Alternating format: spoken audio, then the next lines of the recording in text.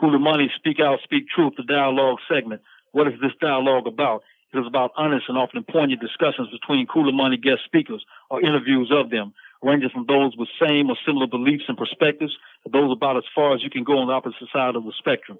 The focus is on bringing level-headedness to the table by first identifying some common basic ground, not necessarily in positions or beliefs, though definitely including them, but at a minimum, basic human decency, respect, and non-aggression at the table for the sake of a civil, even if testy, discussion of a given matter. This is Cooler Money, Speak Out, Speak Truth, and you're here with your host, Mustafa El-Ajala, and also joining us, the guest today is Kit, Jim Kit Beadle, and Ty Abina. How you doing? Great, good. Yeah, all good. Okay. Well, first, I'm just going to let you introduce yourself personally in terms of what your activity is in Milwaukee. You're there in Milwaukee, Wisconsin currently. And Kit, you first. So, yeah, I moved up to Milwaukee about 4 years ago. Connected with Ty. She and I helped co-found the Milwaukee Lit Supply, where we send literature into prisoners. We got pretty much connected right around the 2018 prison strike. And then since then, we've just been working on various projects together, like the Lit Supply, the Crystal Kaiser Defense Committee, and just doing various prisoner support type stuff from the outside in, basically. Okay.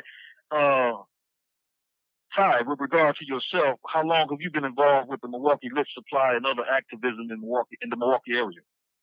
So I got started in about 2012 with doing anti-prison work, and the Lit Supply, Kit and I are both founders of that. So yeah, since it was started, I guess it was say 2019, we started that. I also work on some other anti-repression campaigns for people who have been targeted by police and are facing prison time. I think that's a big part of it. I'm an abolitionist to my core, so I'll say that primary work is shutting them prisons down. Okay, the question I have for you is, and this is a question for both of you, what sparked your interest? I mean, what drove you to get involved in any type of activism, period, but particularly prison issues, you know what I'm saying? The prison industrial complex and abolitionist type movements. What drove you to that? Well, for me, it was mostly just recognizing, this sort of just exactly the extent of how truly unnatural and terrible these systems in place are. And the more that I, came to sort of discover in myself the way that I believe that the world should be and the way that I see things, and the more that I recognize that those things that are being done and those those actions taken by the prison industrial complex and the people who benefit from them are just diametrically opposed with everything that I believe. So, just there was that sort of theoretical push. And then in terms of taking action, it was recognizing that there were opportunities to do things to push back on those things. And, just since having moved to Milwaukee and meeting Ty and a handful of other people that we have now connected with. And that's just been learning what actions we can take and what kinds of things we can do to further the abolition movement and to, bring awareness to the general public about the, just the absolutely egregious actions that the Department of Corrections and all those other, things have taken against people. Okay. And you, Ty? Yeah, so I'll say I've been a lifelong anarchist. My family raised me in sort of that realm. I have an older brother who's also an anarchist, and so prison work wasn't really my main function until about 2011 when I started dating a guy that was on federal probation, and then he got revoked, subsequently got revoked, and then was sent to a prison camp. While that was all happening, I was doing a lot of research on how that could possibly happen, like how people get revoked for the stupidest of things instead of getting help. And I just went down a rabbit hole of information and understanding and learning how that system works, and it just horrified me. And so, dealing with that, I actually ended up helping him walk out of a prison camp down in Texas, and we sort of got my own charges. So I'm a federal felon, and really just felt like this shouldn't be something that anybody else has to experience. It's racist. It's bullshit. It doesn't help. I'm sorry if I'm not allowed to swear. It's not allowed to, it shouldn't be happening to anyone, and it's not any kind of way for people to be rehabilitated and be able to function in society. So yeah, helping the most marginalized people of our world, it has always been the number one activity of choice for me. And once I realized that prisoners are truly the most marginalized, that became my primary function. Yeah, knowledge is power. Information is how you get there. So that's great. Now, I remember speaking to you prior, kid, and you was telling me how originally you wasn't from Milwaukee. You was from South Philly? Just outside. Or Southwest Philly? Yeah, just outside of Southwest. I lived in West Philly for about 7 years. Okay. And what was your experience like growing up there? I mean, prior to your coming to Milwaukee, your young adult, teenage experience. I mean, it was honestly like a pretty typical suburban, upbringing. I have family members who have been incarcerated on a couple different occasions and a couple different people, but I never really thought too much about it. The way that was represented to me as a child and like as even a young adult was always just, I never questioned the whole quote, do the crime, do the time type thing. And it was never something that I challenged in myself or really questioned. And so I never thought about it really. And then just, like Ty said about getting in that rabbit hole where you just recognize how this is, I have a cousin who goes in and out every other year for, drugs or alcohol or DUIs or whatever. He'll call me and he'll be like, oh, I just got out, whatever. Every couple months, I feel like, and clearly like he struggles with addiction, and what they're doing is not in any way helping. All they're doing is putting them in county for a couple months. And it's like, clearly this doesn't work, there's nothing, and that's just one example of, but it's like just now being able to reflect on those things and saying like, no, like this doesn't have to be like this, and people don't have to be treated this way.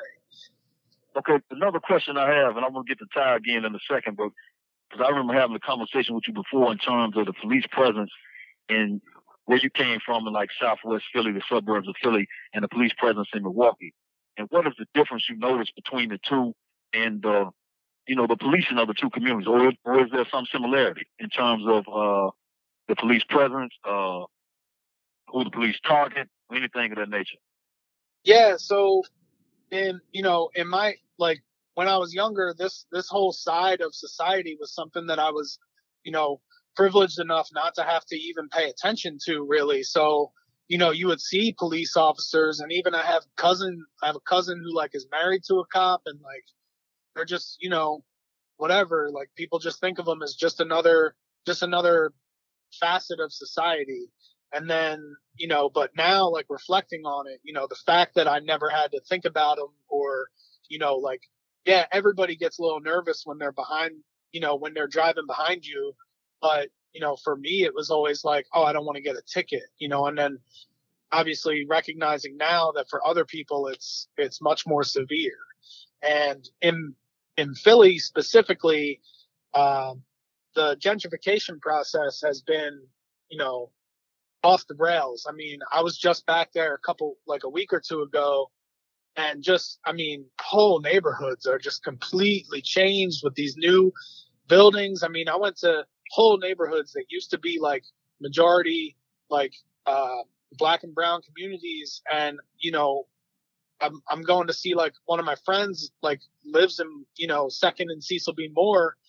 And I'm like up there and I'm like, dude, like, when did this happen? Like, the buildings are all unrecognizable. It looks like every single other city in America where these, they're called like 5-on-1s. And it's this new type of architecture.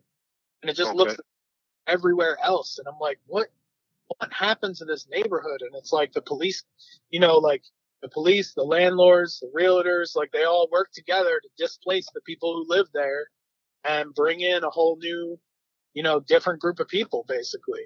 And in West Philly specifically, there's like University City, which is kind of separated from West Philadelphia. And University City is like, pushing further and further west and actually pushing people from the neighborhoods that they lived in and grew up in and all that, pushing them out further and further west to where people are now moving out to the suburbs, like where I grew up. And those neighborhoods are changing and losing resources. And, like it's just being like, it's interesting, like kind of being removed from Philadelphia has kind of more so exposed me to how substantial these changes are and how they can occur. Okay, and I'm going to comment on that in a minute. Ty, where did you really come from? I mean, in terms of, you're not from Milwaukee either, right? Yeah, no. Originally in the U.S., you were, I heard you mention Texas. So did you spend a lot of time growing up in Texas, or? No, yeah. I spent 2 years in Texas for a job right out of college. I actually lived on every coast of the U.S. now. Okay. I was born in San Francisco, California at UCSF. And my dad is a first generation Filipino. I'm second generation Filipina, and my grandparents both emigrated from the Philippines, and they died before I was born. So, I went to school in North Carolina, and obviously I've lived in Wisconsin. So every single coast, a coastal state, and I'm just gonna like jump in a little bit. So, like my family, obviously emigrated to the U.S. to try to seek a better life. They did that and came to San Francisco. It was very easy to get from the Philippines to San Francisco, and they stayed there. They lived in Bernal Heights, which is just one of the 7 hills in the San Francisco proper. And like I said, my grandparents died before I was born. I have a lot of family out there still. And I have some great titas and titos, my uncles and aunts that live in the Philippines still. We're Ilocano, so that's from the that's one of the like native tribes in the Philippines, and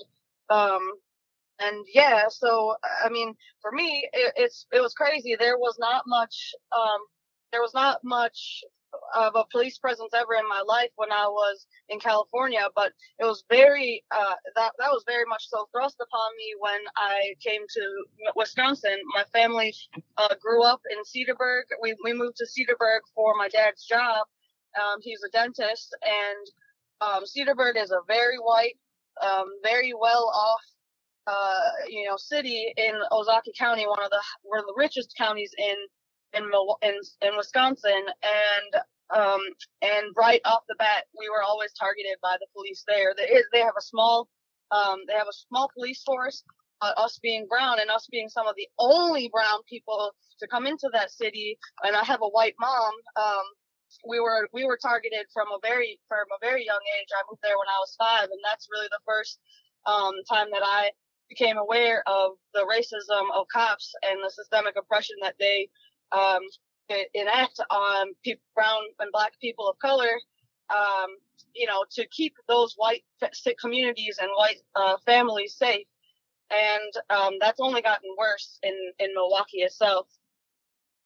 Yes, actually, there's a lawsuit, a class action. I don't know if you guys are familiar with it, but I think it was filed in maybe 2017. Yes, 2017. The case is Charles Collins versus City of Milwaukee. And that's a class action which addressed the stop and frisk program similar to the one that was in New York that pretty much the whole nation learned about and that was going on in Milwaukee. And it was ushered in by, at the time, Police Chief Flynn, and it was called a broken windows policy. Yes. And it's a strategy that he described as proactive policing, in which they would stop citizens, pedestrians, in an effort that they themselves call saturation patrols. So you will have police on foot, on bicycles, in cars, and paddy wagons. They would do something called like field interviews and field contacts, where they would literally stop people, a modern day apartheid, if you ask me, in the United States. And so, and this is something that he actually said. He said, yes, I'm quoting Chief Flynn. He says, yes, of course, we're going to stop a lot of innocent people. You know what I mean? And then they did the percentages, and it was off the chain in terms of, how many black people that got stopped. And the justification they used for, and brown people, and the justification they used for it was that, well, if you have a high crime neighborhood, then obviously you're going to have a higher percentage of stops there. But the studies show that even in areas that so-called were not high crime, the percentage of stops still was off the chain when it comes to stopping people of color.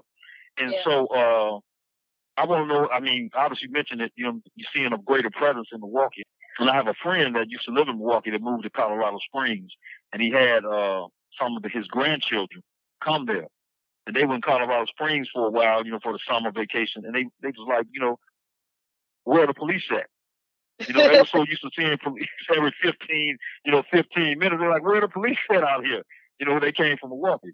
So I definitely can relate. And so have you yourself, I mean, being a person of color, I'm speaking to Ty in this respect, have you yourself experienced any of this type of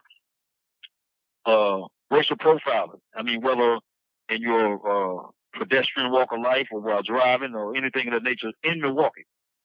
I mean, not so much in Milwaukee. I mean, I will say that yes, I've been pulled over for any little thing. It happens more so for me outside in when I go to predominantly communities where there are white people. When I pass more as in Milwaukee, I feel like I pass more as white instead of black, instead of a person of color. But in those white communities, I'm very clearly profiled as a person of color. And so I get pulled over a lot outside in the white communities, and that happened. I mean, walking, my brother and I would walk to school every day. My mom worked 2 jobs.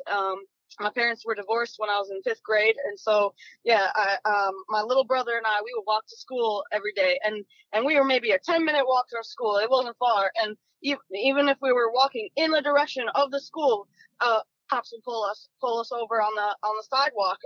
I've even had cops not even in their uniforms on their way to work, not even on the job, pull over and stop us and harass us for not being in school or for being on our way to school when school was already in session. My brother was habitually truant. He had a hard time getting up in the morning. And so anytime we were supposed to be in school and not in school, we will be held up to have to identify it and call our mom and try to figure out why the hell we weren't in school. So that's been my experience. I have, my grandmother has gone into she's passed now, but she was a jail minister. She did jail ministry for the church that I belong to. She went in there for 25 years into the Milwaukee County Jail every week. And so we would do walks for the homeless. We would go and see all of this. And the like relationship that we had with police was that they were always the ones creating the problem and not doing nothing to fix it, to fix those problems. I got a little off base there, but and actually that's part of the program. I mean, if you read the lawsuit, you will see it in there. The fact that police were actually not only encouraged but pressured to stop people on their way to work if they didn't meet a certain quota. And the quota was like 2 arrests a day.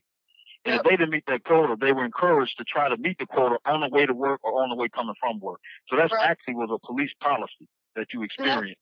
That's them out because they get overtime. They get special, they get more money as well as an individual when they do those things. Yes. A question here I have for you, considering your Asian background, being a Filipino, and the current problem we're having with anti-Asian hate crimes across America. One, I think we know where it's stemming from, but I still like to get your own response from it. But two, the question is, have you actually experienced it yourself or witnessed it in Milwaukee in particular, but anywhere? I mean, since you've in the last couple of years.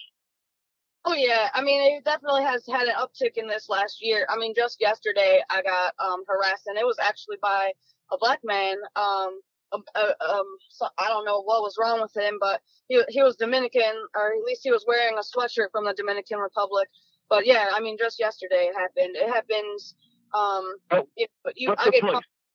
I'm sorry. What took place? So this man was standing out yelling outside. We was doing the May Day march, and we were standing outside the federal building, and he came out waving a Bible in the air and telling everybody to repent and all this. And then he made a comment about homosexuality.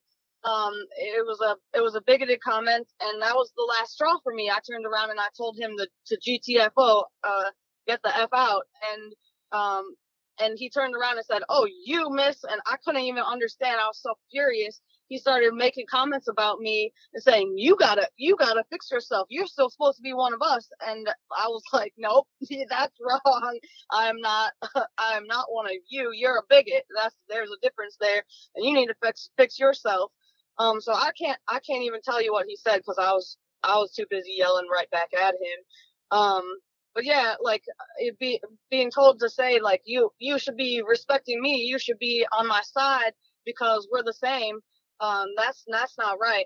I'm anti-hate all the way, and there's a problem if you're going to be accosting people, especially people for their sexual preferences.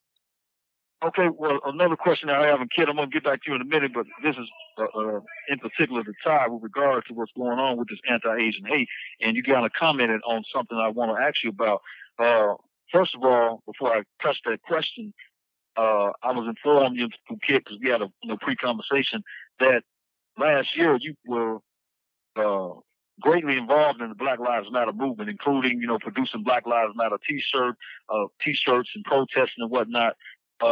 First of all, how did you get into that? I mean, was it the same thing that drove you in the previous activism to join the Black Lives Matter movement?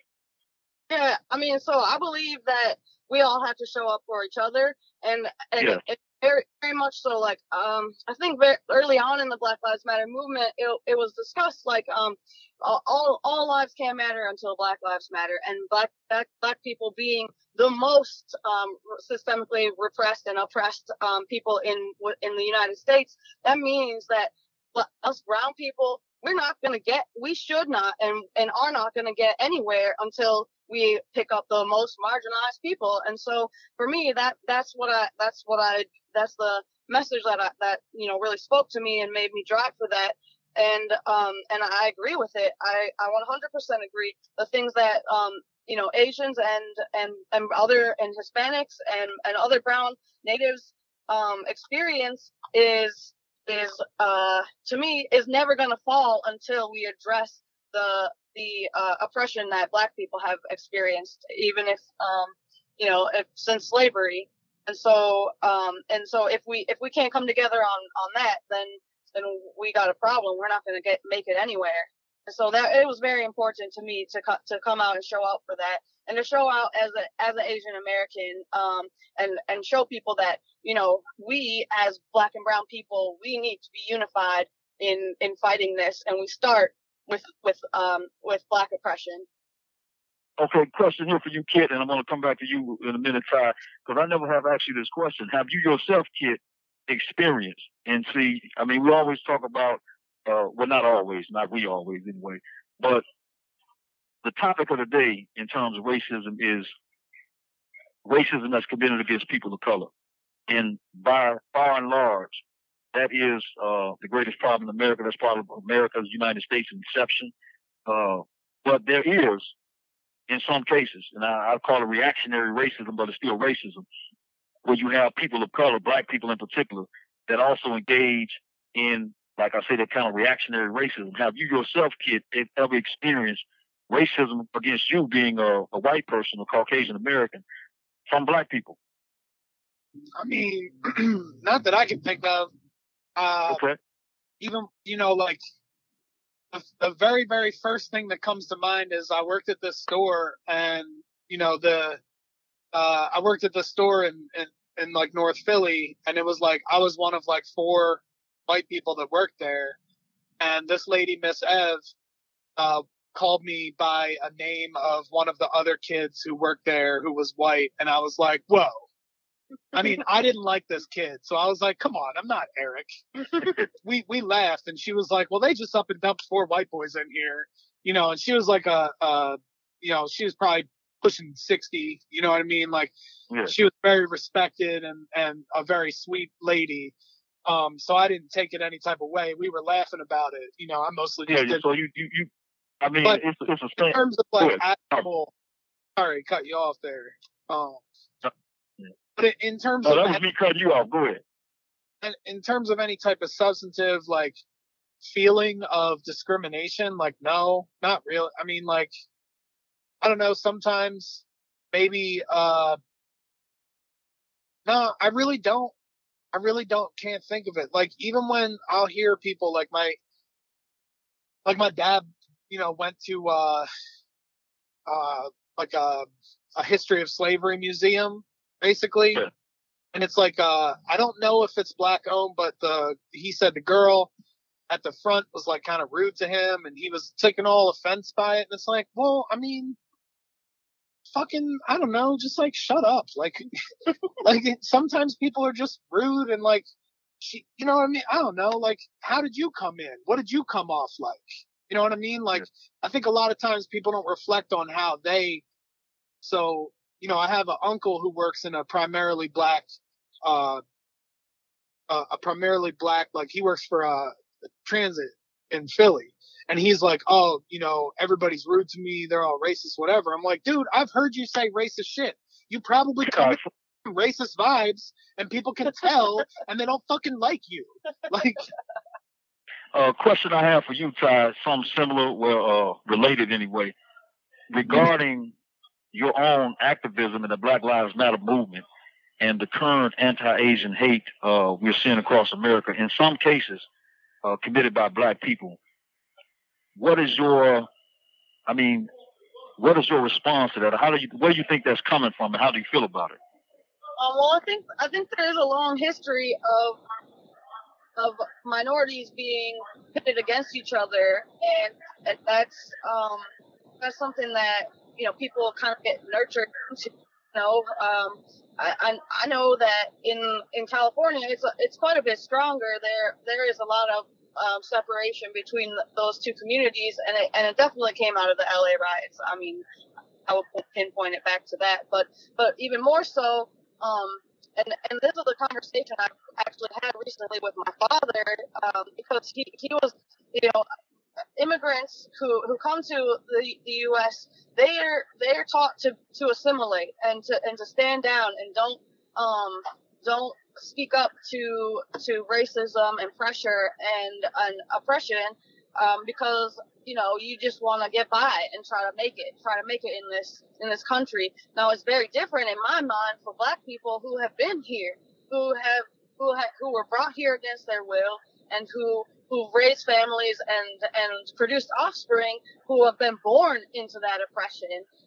And that feels very different for me. So I don't fault people, any which way.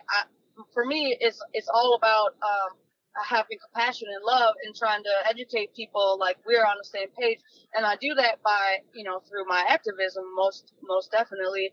And, but yeah, I mean, I think that it's a historical thing that has happened, and mostly because, my dad called it, model minority. You're taught to be, and he was very much so taught to be, a model minority and to not make waves. That's the phrase he says a lot. Don't make any waves. And I think being a second generation born feminist, I think that I very much pushed against that. And my dad realized like this generation of immigrants, we often do that, and he didn't realize how much he felt like he was playing into that divergence of black and brown people, and not recognizing that we are one and the same. In that we are facing the same oppression, especially from white people, and so to work together and to be able to recognize that together and say, you know what, I'm gonna fight for you, and you can fight for me when the time comes. That's, I think, very important. What you just stated, you know what I'm saying, your response is a perfect segue to something I want to touch on. And actually, I started off with an idea to have this interview titled Divergent Convergence, diverse backgrounds and belief systems, yet converging, you know what I'm saying, on the call of the day, in terms of trying to rectify what's going on in the criminal justice system, what's going on in policing, what's going on in discrimination all across the board, the rise of continued rise, rather, of white supremacy backed by a former president of the United States. So the next question is, because this is something that I did hear you mention earlier in the interview, your anarchist belief. And so the question I have is, and I heard you mention your Christian belief, and I've spoken to me and Kid have spoken about this before. So first of all, the question for both of you, and there are other guys that have to take some of this time, so I want to try to be as brief, but nevertheless full as you can in this response, because we're running out of time. But the question is, why anarchism? And this question for both of you. You first, Kid. I mean, to me, it all just boils down to everybody being equal, just a belief in equality, and in a belief that, like, as much as I don't have any right to have any power over anybody else, nor does anybody have any right to have any power over me. And so when I extrapolate that and look at the systems in place, they're all based on power. Everything that we have currently in the world seemingly is based on, some sort of power, right? You got the landlords, the police, bosses. Everybody has a say. Everybody gets to manage your time in some type of way, or you become, the potential like target of, like if you don't go to work and instead you steal food, you might end up in prison. If you don't pay for housing, you just find a vacant house and you live there, then you just you might get arrested for squatting. So there's almost no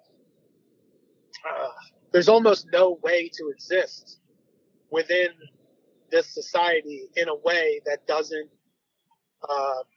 force you to do some kind of assimilation. But that in and of itself is, to me, wrong. I just feel like, things would be better if they were built on what I was talking about with regard to, like, you have my back, I have yours. Like, if they were built on, mutual aid and mutual cooperation, rather than hoarding houses or allowing some people to do that and then profit off of them. We can recognize that there are millions of vacant homes and, less than 1 million homeless people. So there's no reason for that. We can I work at a grocery store, recognize that we throw away food left and right, but yet there's 100,000 people in Milwaukee who go hungry every day. But I am working at a grocery store being told to throw food away. You know what I mean? So all these systems, all the things that we have in place are just exerting an unnatural and immoral power over us to force us to do things to advance people who are not us, basically. Okay. And you, Ty? Yeah, so I'm going to touch on a couple of parts of that. So first of all, I wouldn't say I'm a Christian at all. Okay. I'm only belonging to my church, and that's because of what my church is and does and expresses.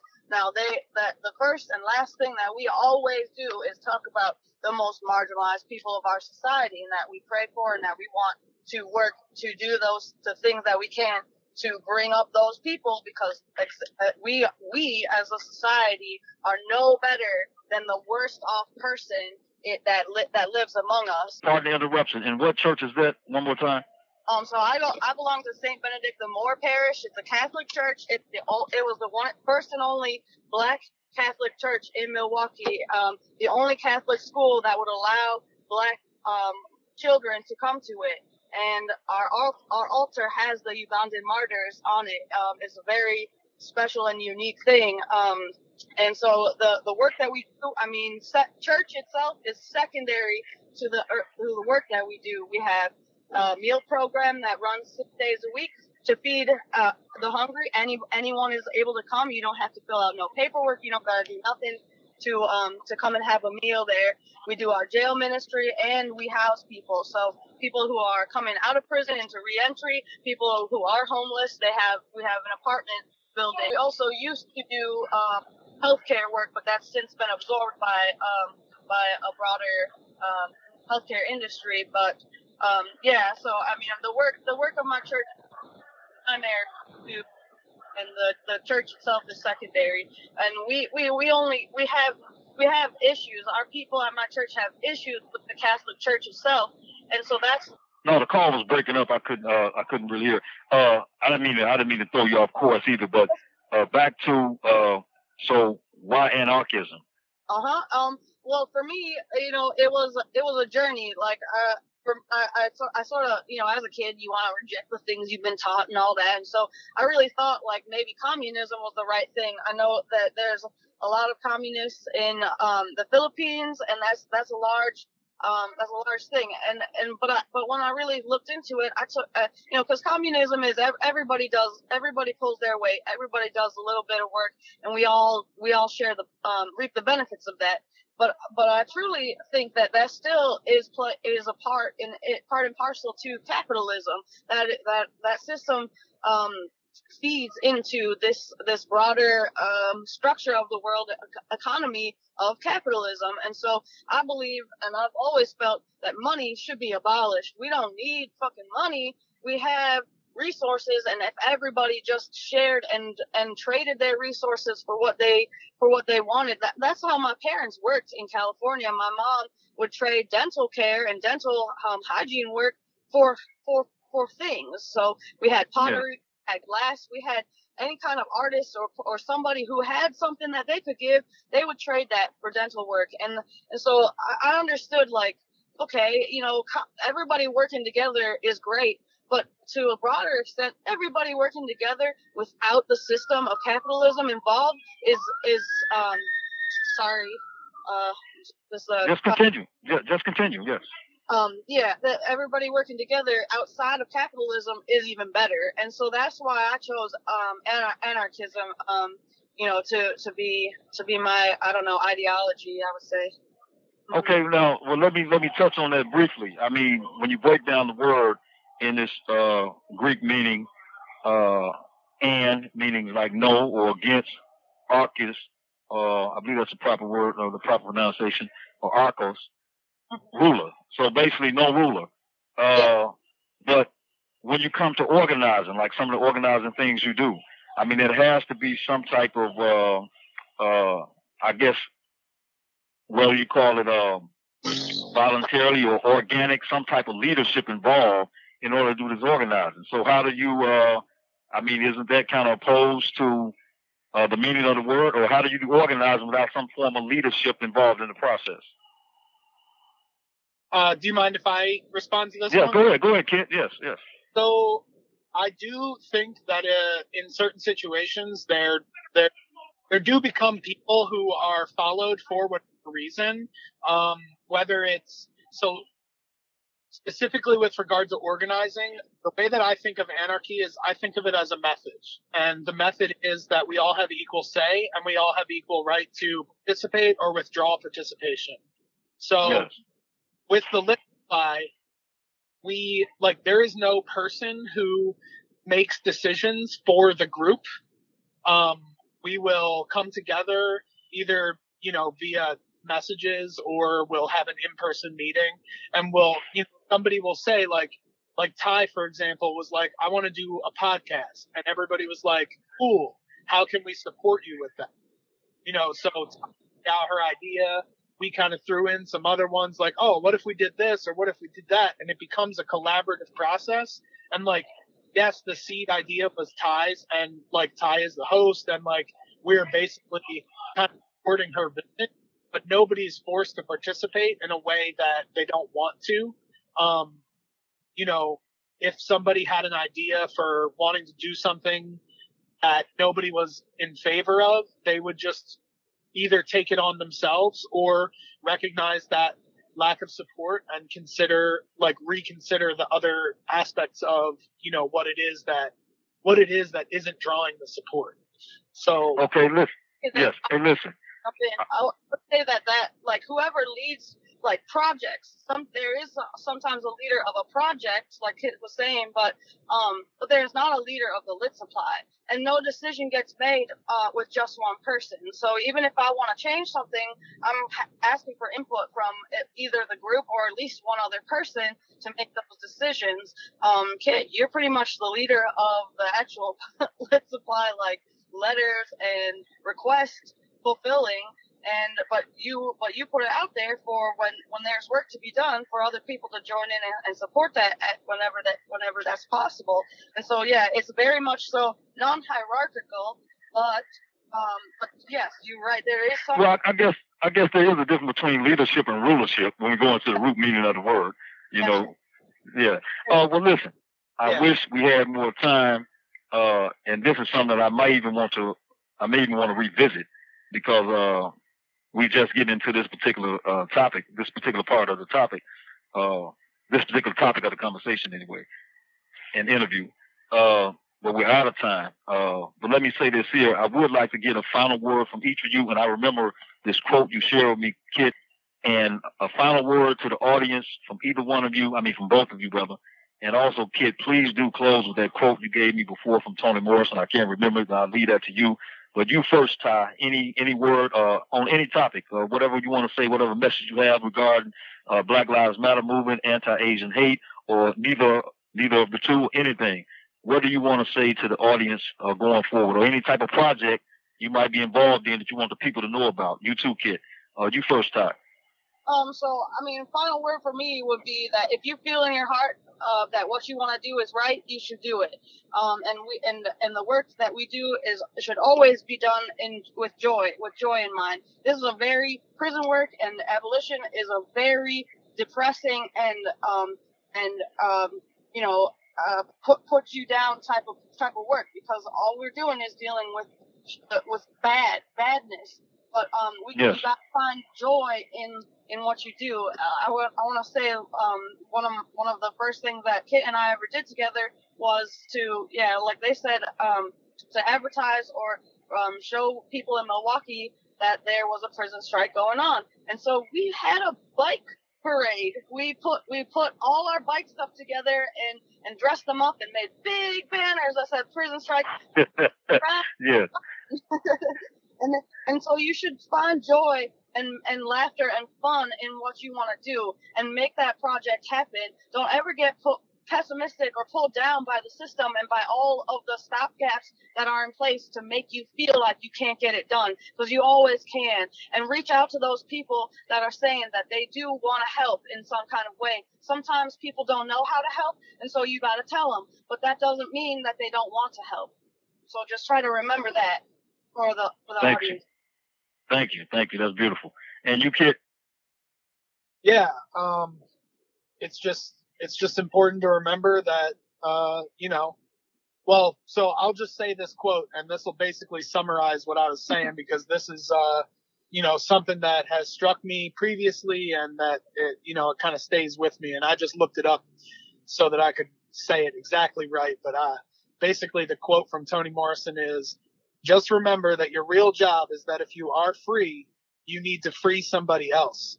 And if you have some power, then your job is to empower somebody else. That's deep. Damn. Yes. Hey, listen, thanks for the time. In fact, I want to say this to the audience myself. Right when I called, this podcast is being done on phone. They had just finished. What was the work you was just doing? I want the audience to hear from you instead of me, so I don't get it wrong. Right before I called, you were doing what type of work?